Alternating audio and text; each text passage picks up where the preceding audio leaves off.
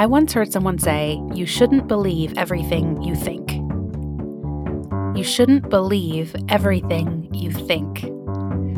See, your mind tells you stories, but that doesn't make them true.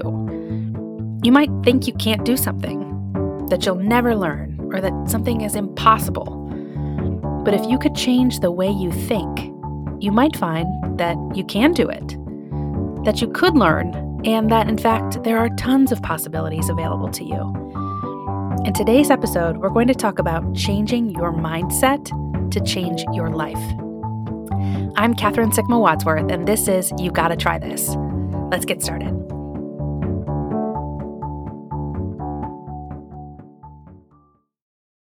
All right, so today we are going to have a great conversation. This is going to be a really good episode that I think will be super helpful for you guys. And I have invited a friend to come and help me explain it because she's very smart and talks about this in her work all the time. So please welcome Megan Bogema. Thanks for being here. Hello, thanks for having me. I'm so excited. Yeah, so tell us a little bit about yourself. How do you spend your days? Yes, so as you mentioned, I'm a therapist, so I work at a private practice in the area. Mm-hmm. I spend my days by still learning how to take care of my home. I recently purchased a home and we're still navigating that process, my husband and I. And other than that, I like to spend a lot of time outdoors, whether it's going on hikes or walking with friends, whatever that looks like. And it's kind of how I spend my days. Yeah, cool. So tell them how we met. Yes. So I moved out here in 2018 to get my master's in social work at Pitt. And we had a connection, a dear friend of both of ours, that said you should meet one another. And so we, all three of us, I think, got together the first time when she was also visiting, right? That could be, yeah. I'm not quite sure exactly the timeline anymore, but we do owe it all to one Emily College. Yes. So, hi, Emily. Yes. Hello. She connected us. Yeah. And then after that, you helped me get back to Michigan because we're both from Michigan. Did a couple for the road holidays. Trips. Yeah. Yes. And you introduced me at that time to Deck the Hallmark. Oh, I forgot about that podcast. Yes. In case you guys haven't heard that one, it is an absolutely ridiculous podcast wherein it's three dudes who watch every single movie that Hallmark puts out for Christmas, which is like 45 movies or something every year. And they're all exactly the same, I think, because I refuse to watch them. I've never seen one, I don't think, in my life. But these three dudes, they watch every single one and then they review them. And there's one guy that thinks they're all fabulous. One guy that's like looking for, some of them are maybe all right. And then one guy that just hates his life having to watch these. And he's like, why did I sign up for this? And so it was always really funny. I haven't listened to that in a couple of years. I wonder if they're still doing it. They are. They're still making it. Yes. Great. The guy who kind of likes some Panda, he's not on the show anymore. They have another person, but it's still the same format. Great. Deck the Hallmark. It really is pretty funny. They do a good job. And if no matter what your opinion of the Hallmark movies are, you will find someone who agrees with you on that podcast. So that was, I think my friend Amy from Book Group recommended that one to me originally. So yeah, we listened to that a bunch on our road trip. That was fun. Yeah, that was great. That and Hamilton, I think. Those are the memories. Yes, Hamilton. Those were the days. I was listening to that constantly. Yes. Great. Yeah, so we've known each other for a couple of years, living in the city. We haven't seen each other as much of late, but I was thrilled that you were willing to come on and do this with me today. Of course. Like I said, I think this is going to be a really helpful episode for people. This is one of the most helpful things that I ever learned in my own therapy a number of years ago. This has changed my life really in tons and tons of ways. So here's the deal. In my life, I've had this tendency toward black and white thinking, like especially when I'm stressed. So I get locked into these binaries that it's like either this way or that way. And when I'm in that headspace, I use all these words like always and never or can't and don't. And so it sounds like this always happens, or every time I try, I get the same result. Or I've never been able to do that, or I can't do this, I don't know how, things like that. And a couple of years ago, my therapist pointed it out to me, and she's like, those words are so limiting. They box you in, and they claim to predict the future. So, like, if you think you can't do something, then you'll never be able to do it. And the thing is, if you think you can't do something, you're probably right because you're not going to try to do it, so you'll never do it. And so she gave me this new phrase. So whenever I said something like, I always do this, I never do that, she would stop me and say, wait, in the past, you always did that. But in the future, you could do something else. And it was such a game changer for me because it wasn't dismissive of my past experience. Like, it was true that sometimes it had always been like that. I'd always behaved that same way, but that didn't mean that I had to keep doing it. Like, I have agency. I can make a different choice. And in the future, I could be different. And it was just absolutely huge. So that this tiny little phrase, like, in the past, it was like that. In the future, it could be different. So stop saying it'll always be like that. It can't be like that, or it never is like that, whatever. Just to change those words has been so huge for me. Mm-hmm. And it's also so easy to fall into that type of thinking. So easy. So easy. And so I do think that small shift can be so powerful, but sometimes it can be really hard to recognize that you're even doing it. Absolutely. That's why I really appreciated it when she would point it out. And she would do it in like almost all of our sessions, probably. I would say something like that. And she'd be like, in the past. It was like, right. Okay. Because you need somebody kind of on the outside to point it out to you so that you can start to recognize it. Otherwise it just slips by. It's so normal. This is how I think. One time, you guys have probably seen this, like it's a meme or whatever, but it says, don't believe everything you think. And I think that is brilliant because it's not necessarily true just because you think it. It just feels true. And so if you continue to hang on to that as if it's the gospel truth, then it's going to keep being like that. But it doesn't have to. Like, sometimes I'll use this example with my clients about a meadow. So let's say, Megan, that you walk up to this beautiful meadow, grassy, gorgeous, and you need to get to the other side. So you just walk across it. And then the next day you come back to that same thing. You're probably going to go back in the general path that you walked last time because you've already sort of tamped down the grass a little bit. And so great. The next time you're probably going to go there. And every time you come to that meadow, you'll likely walk that same way. And over time, you really create like a pathway there that's clear. And that's not to say that you couldn't walk 10 feet to the left or zigzag across the whole meadow or whatever. You could walk across that meadow anyway, but you'll probably keep doing the thing that you've already done because it's familiar and you can kind of go on autopilot. But you don't have to. And your brain is exactly like that. You know, it's very plastic, the neuroplasticity, in that it can change. But we get into habits, and it's actually awesome that our brains can autopilot things because you can't be trying to think about the steps of every single activity that you do all the time. But then those things that you get into these ruts that are bad habits that aren't helpful, they're not serving you anymore. You're not stuck in those. You actually can do it differently if you just decide to. You can change your mind. If you change the way you think about something, the way you talk about it, then you create these new possibilities that you actually could be different. You could change. You could learn. You could get help. You could stop sabotaging yourself with this limited mindset. Like, you don't need to be stuck with that old thought pattern.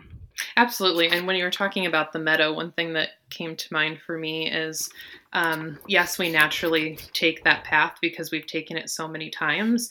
And part of that is like, yeah, we might be on autopilot, but I think another part of that is that path starts to feel really safe. And so it can start to feel a little unsafe or a little uncomfortable if we try to take a new path. But even if our bodies are telling us this feels unsafe to try something new, that doesn't always mean that it is unsafe. Right. That might be some of that anxiety of just making a new choice, right? Yeah. And so it can be really hard, again, to like push ourselves to take a new path because there are those unknowns or those uncertainties. Yeah. And that's why I like this language shift, right? So it's just like, let's just think about it differently. Like, is that always the case? Do I always have to do it like that? We have some tips here. Like, if you want to try to get better at this or to notice, the first thing is to just become aware of the way that you're talking about the thing or the way you're thinking about it. And so you could ask a friend, like my therapist helped me to notice if you start using those words, like give them permission to catch you doing the thing. And to be like, you said always, you said never, you said can't, you said don't, just so that you can start to recognize and it becomes clear to you.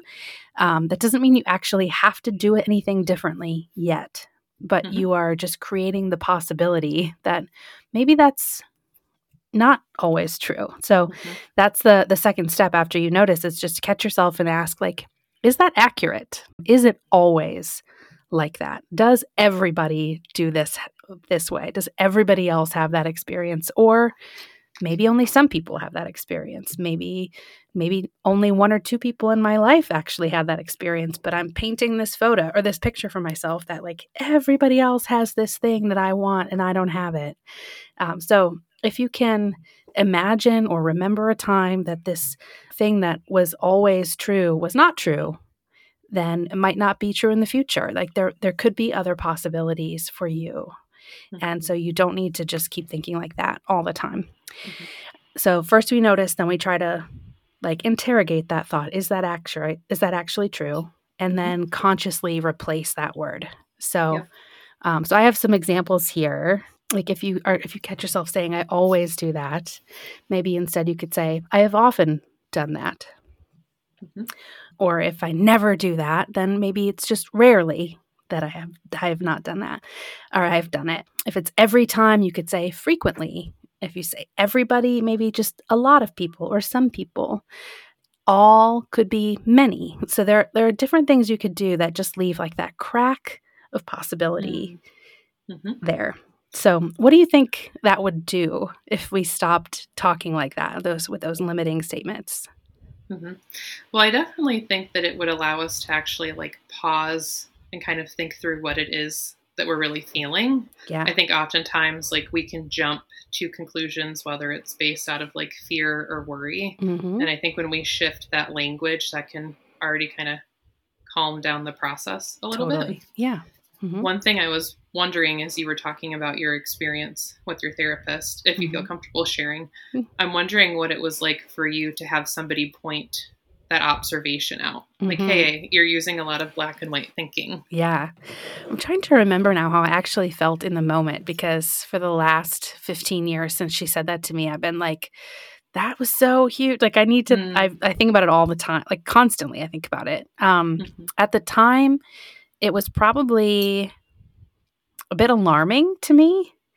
And I bet I can't say for sure, but it probably was I bet I got a little bit defensive, I would imagine, because it was sort of like, no, I'm right. It is always like that. It's always been like this. I've never had this, like, I can't remember what we were talking about at the time, but like everybody else seems to have this down and I can't get it.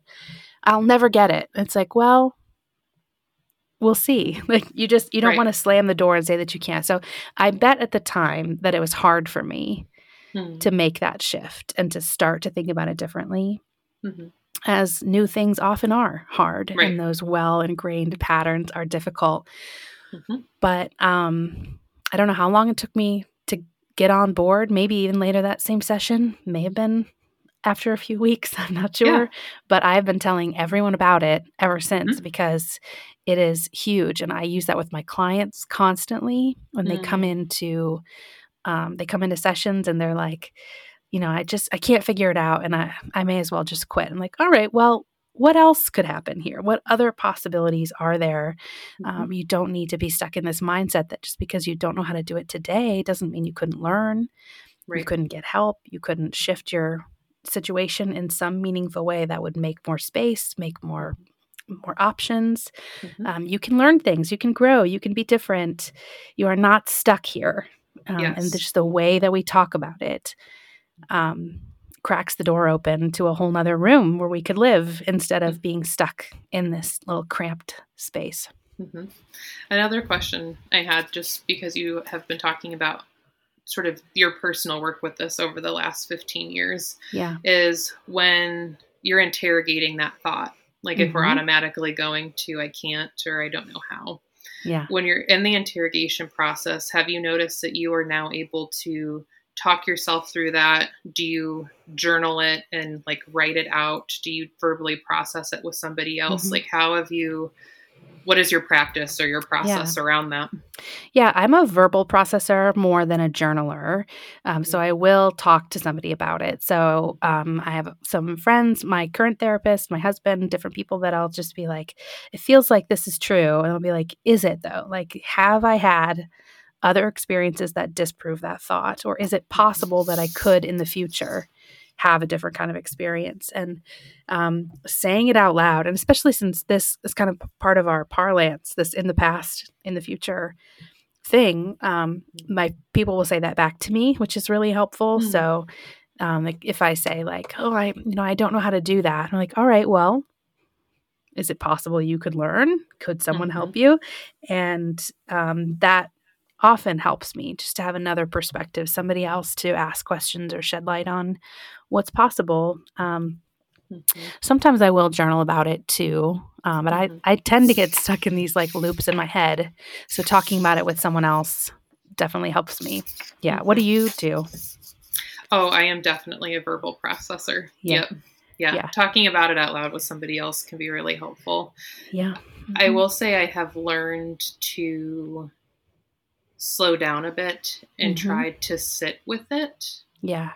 Individually before bringing it up to somebody else. And I think a big part of that is like noticing. And I know that was your first step. Like, just notice what you're thinking. And, also while you're noticing those thoughts or words, I like to be aware of what's happening in my body, or I might encourage somebody else to be aware of like what is physically happening for them as those thoughts are coming up. Because I find that oftentimes when we use words like always or can't, it can be coming from a place of like anxiety or fear or protection. Not a bad thing, just can naturally happen. Notice, yeah. And so like I might ask somebody else, when you're saying I can't do X thing, are we noticing some like nervousness in our stomach, or is our chest getting tight? Because I find that when we tend to those physical symptoms of anxiety, whether through like movement or grounding techniques, which I know you touched on some grounding techniques in a previous episode, or deep breathing, that can also allow you to kind of calm down a bit and be more in a headspace where you can really approach the situation. Totally. Yeah. Like going back to that wise mind place instead of the frantic one. Yeah. Yes. Yeah. I think that's really smart. Like I know for me that the anxiety is like in my throat and it just like clenches my throat. So like I almost can't talk. Like it is horrible. But anytime like I've noticed that clenching, I'm like, all right, I'm feeling anxious about something right now. How could I calm down? Like take a step back from the anxiety so that I can see more clearly, like, is this thing true or not? Yeah. That's really good. Yeah. I find that sometimes it can be hard to tap into all of the thoughts or what I'm thinking, especially if it's like a lot of racing thoughts. It can just feel a little chaotic and jumbled. And so sometimes my body, like if I listen to that, it can help me actually recognize more where the I can't is coming from. Which I find really helpful. And sometimes what I like to ask myself when I'm in those situations is, what am I trying to protect myself from right now? If it is coming from a place of like, I just want to quickly say I can't do that, to push it away because it feels like too much to kind of sit with it. So just kind of slowing down. Yeah. I just watched your, like the gestures you just made and you're like, I can't do it. Can you, since this is not a visual medium, can you explain like what that felt like when you're like, oh, I can't do that. I got to run away. Yeah. Like the tension in my chest and then kind of like pushing it away with my hand. Like I picture kind of like little kids at the playground and kid might be running up and another kid's like, ooh, nope, I'm going to put my hand up. No, thank you. Yeah. Yes. Yeah. So that posture, like leaning back and like the tension that you put in your body to brace yourself for impact, basically. Yes. So if you start noticing your body doing that, like that might be a sign that you're scared about something. Yeah. And that might be what's leading behind. Like, I can't do that. Like, all right, maybe you could, if we could figure out what's the fear. Is that fear? What does that fear need? It's like, it could be a valid fear. I'm not trying to be dismissive of it. Like, you really might be in trouble if you did that. But how could you address that? How can you support yourself even when you feel that fear? Yeah, one thing you mentioned earlier when you were working with your clients is like the idea of problem solving with them. And, I feel like a lot of times I can't or I don't know how can feel a little bit isolating. Like Yeah. you feel stuck in that on your own. Yeah.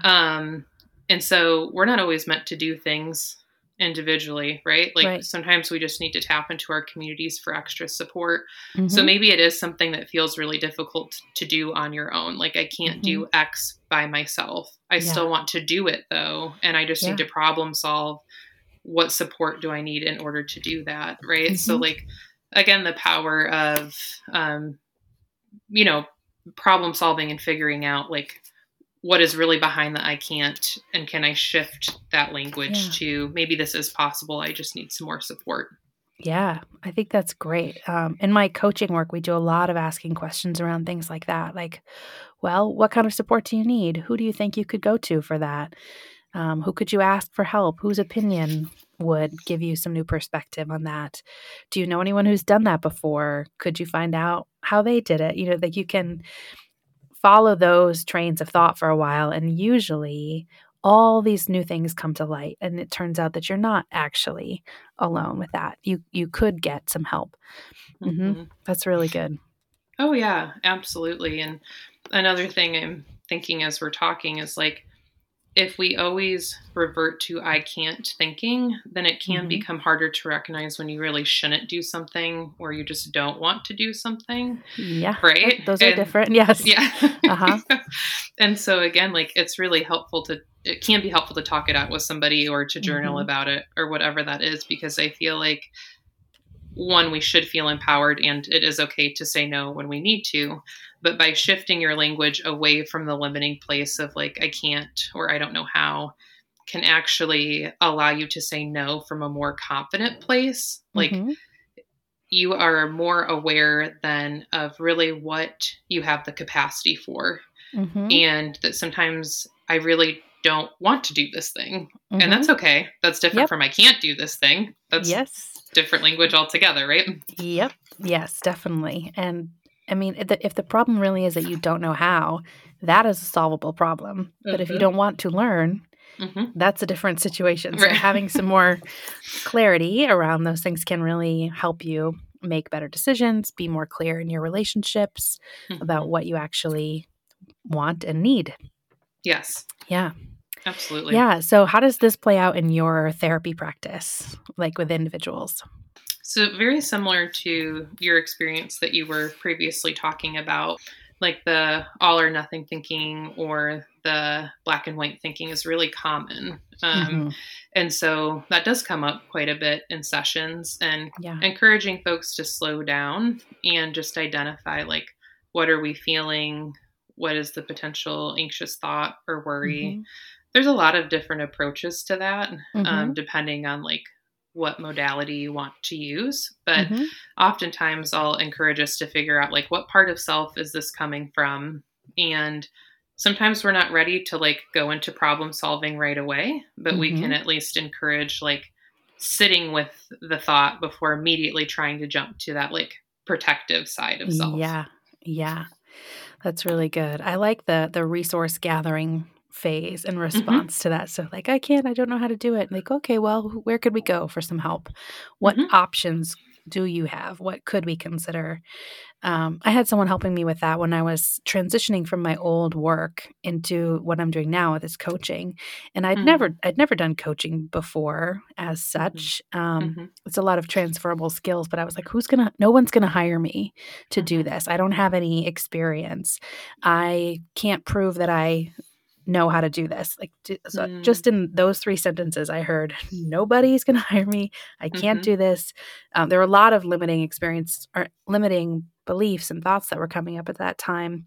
And I had somebody help me like put together my resume around these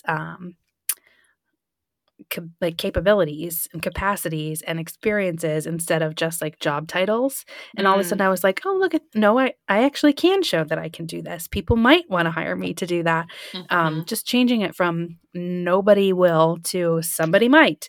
That is enough to give me enough, like put enough gas in my tank to actually try to get one of these sorts of jobs or to move in this direction. I'm not running myself into a brick wall. There is room here. There's space for me. And just having a couple of those little shifts that like somebody might want to hire me to do this. I do have some experience in this area and I can build on some, right? You can always, you can move forward when you can start to see those different pathways emerge. Yes. Instead of thinking like there's no room here. I just feel very trapped. Right.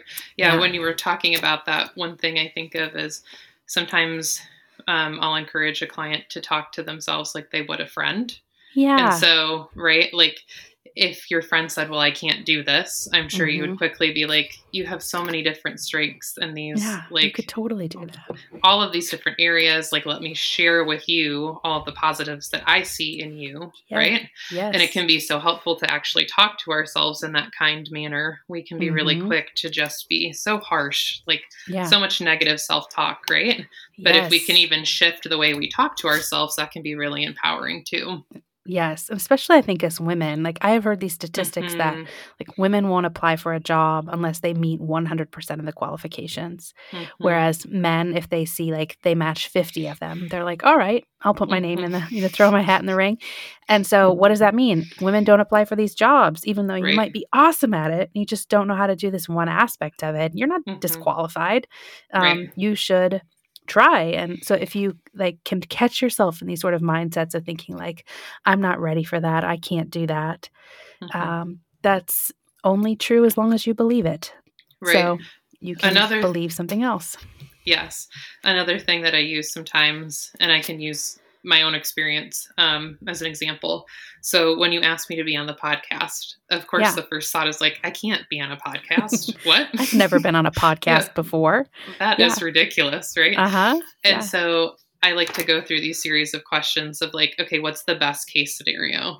I like rock it. This is a fabulous interview. Great. What is worst case scenario? I get on here and we aren't flowing. It's like just a little cringy. I want to get off, right? And what is most likely?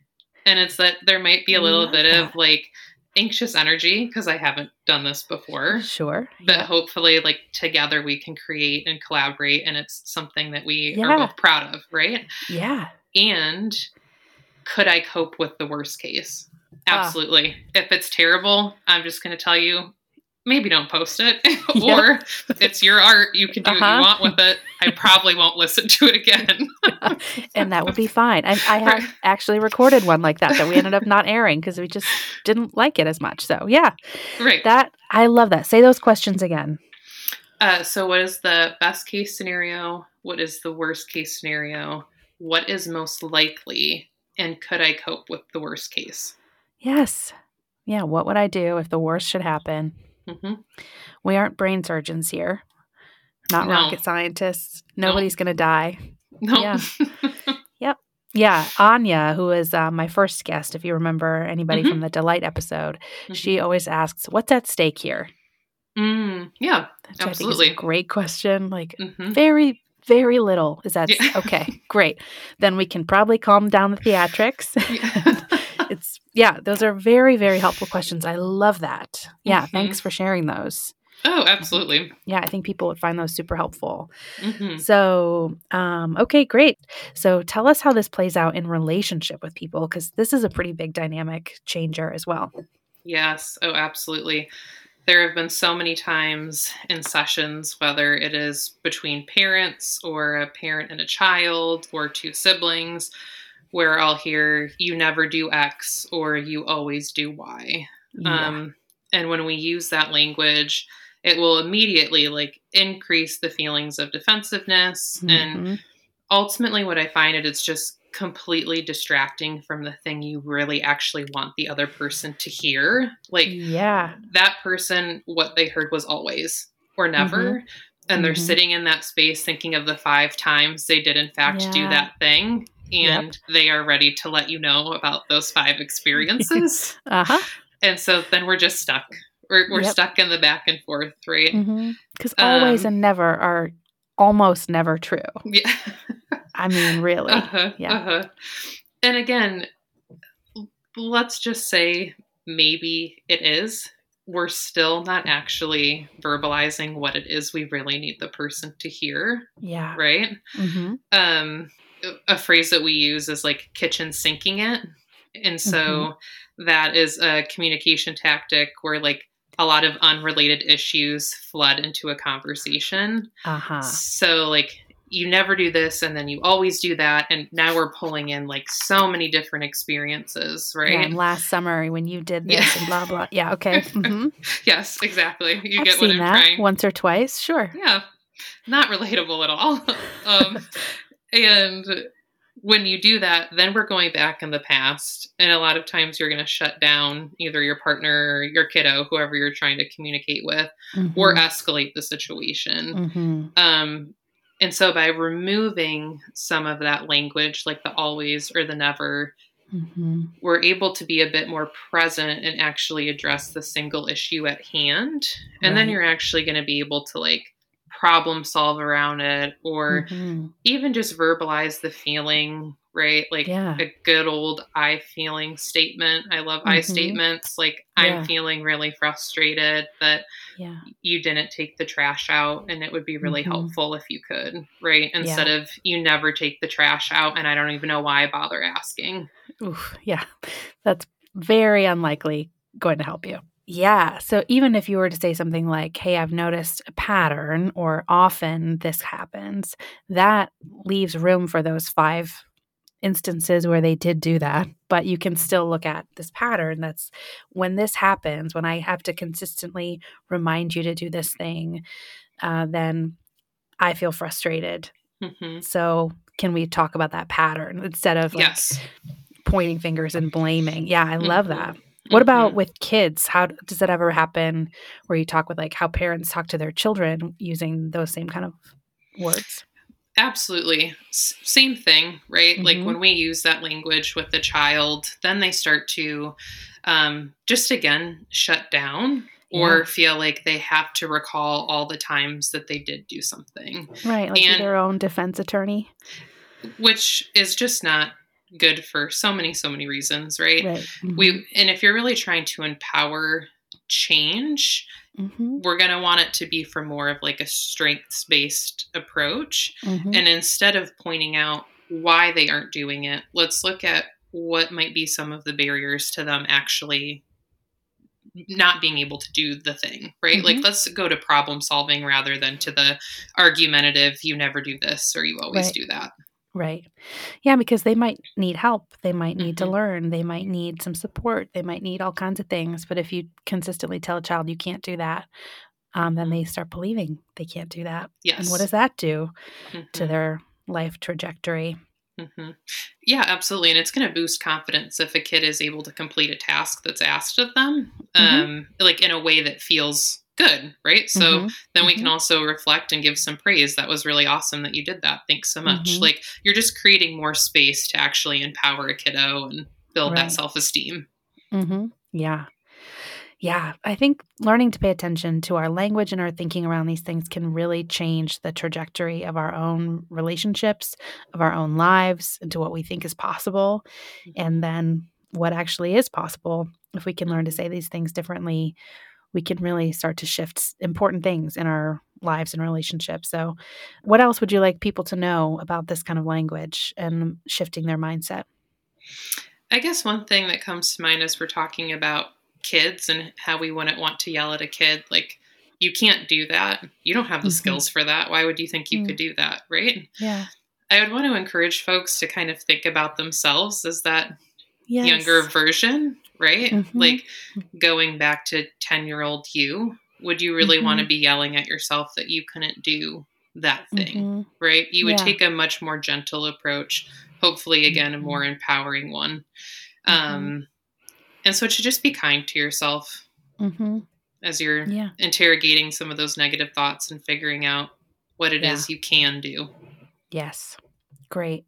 I think that's really good advice. We all do have our inner child that needs to be parented, and we can tell them what they need to hear and help them envision a world in which they are able to meet it with pride and grace and accomplishment and all creativity and all that stuff. That's what we're trying to inhabit. So I think paying attention to your mindset, recognizing where you're seeing those things sneak in, because they're very common, happens all the time. All the time.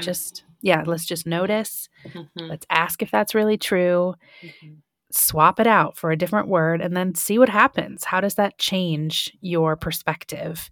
If you change your mind, you can change your life. It's true. Absolutely. Yeah. Awesome. Well, thank you so much, Megan. This is super helpful. Thank you for sharing with us those questions about the best case, worst case scenario. I think those are going to be really helpful to people. I think they will be really helpful to me. I'm going to write those down. So yeah, thanks for being here. Absolutely. Thanks for having me. This was really fun. Well, as you know, the last thing that we always do at the end of an episode is to talk about what is bringing us delight. So tell me about what is bringing you delight these days. So, as I said earlier in the podcast, I am from Michigan, and it is bringing me great, great delight that the Detroit Lions are doing well this year. Yes, they are. Yes. Never in our lived history. No. Not since 57 last time they were in the playoffs or something. It's been a long time. Yeah, it's been about 30 years. So we're tired. Detroit fans are tired, and we're just feeling energized by this momentum. Yes. And honestly, I should really say some of my family members are diehard fans, and I'm kind of just joining because this has been fun and exciting. Yes. But just hoping that they continue to do great. Yeah. Well, I think they have a game. We're recording this on Sunday, right before the game. I think it's this afternoon. So best of luck, Detroit. Yes. Don't break our hearts. Please. I know. Have you seen those shirts that say Detroit Lions, maybe next year, since 1957? I think this is it. This could be the year. This is it. We shall see. Yeah. Cool. I was trying to figure out what I wanted to share for my delight today, and I really just had a week of delights straight. My husband and I went down to Florida to see our parents. His mom is not too far, 7 miles maybe from my parents' place down in Florida. And so we got to spend half the time with her and then half the time with them. And while the weather was not great, it was vastly better than the blizzard that shut down Pennsylvania. So that was, I just take such great delight when I miss the worst weather. It's nice to be down in Florida no matter what, but when it's 7 at home and I'm yes, it's the best. So that was great. We just had a really, really lovely time being the ocean calls me. So anytime I can be on the beach, it's great. We went to beautiful botanical gardens, which was lovely. We got to go through a bunch of galleries, had great food. We played a lot of games and saw some live music. It was just literally a week of delights. So I can't even pick one thing. It was just great. It was really, really good to be with them. And we celebrated our anniversary while we were gone. So happy anniversary. Thank you. Thank you very much. Isn't it so nice when it's hard to pick a delight because there have been so many? That's so nice. I know. An embarrassment of riches I have. No, I'm so glad for you that you had that getaway. Yeah, me too. It was great. Thanks again for being here. This was awesome. Yeah, absolutely. Thanks for having me.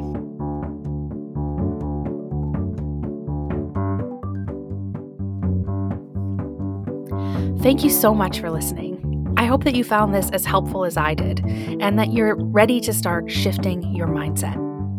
Share this episode with a friend who could help you catch yourself using those limiting words and remind you to talk to yourself differently. Because if you can change your mindset, a whole world of opportunities will open up for you. And don't forget that removing those universal qualifiers like always and never from your language will help you a ton in your relationships to help you move away from accusation towards problem solving. Thanks so much to Megan Bogema for being here and sharing her experience and wisdom with us. Thanks to Belle Batista for editing the show, and to you for listening. Remember to subscribe to the show and leave us a rating and a review. You can follow us on Instagram at You Gotta Try This Podcast and send us your delights at yougotta-try-this-podcast@gmail.com. I'm Catherine Sigma Wadsworth, and this is You Gotta Try This. Thanks for listening.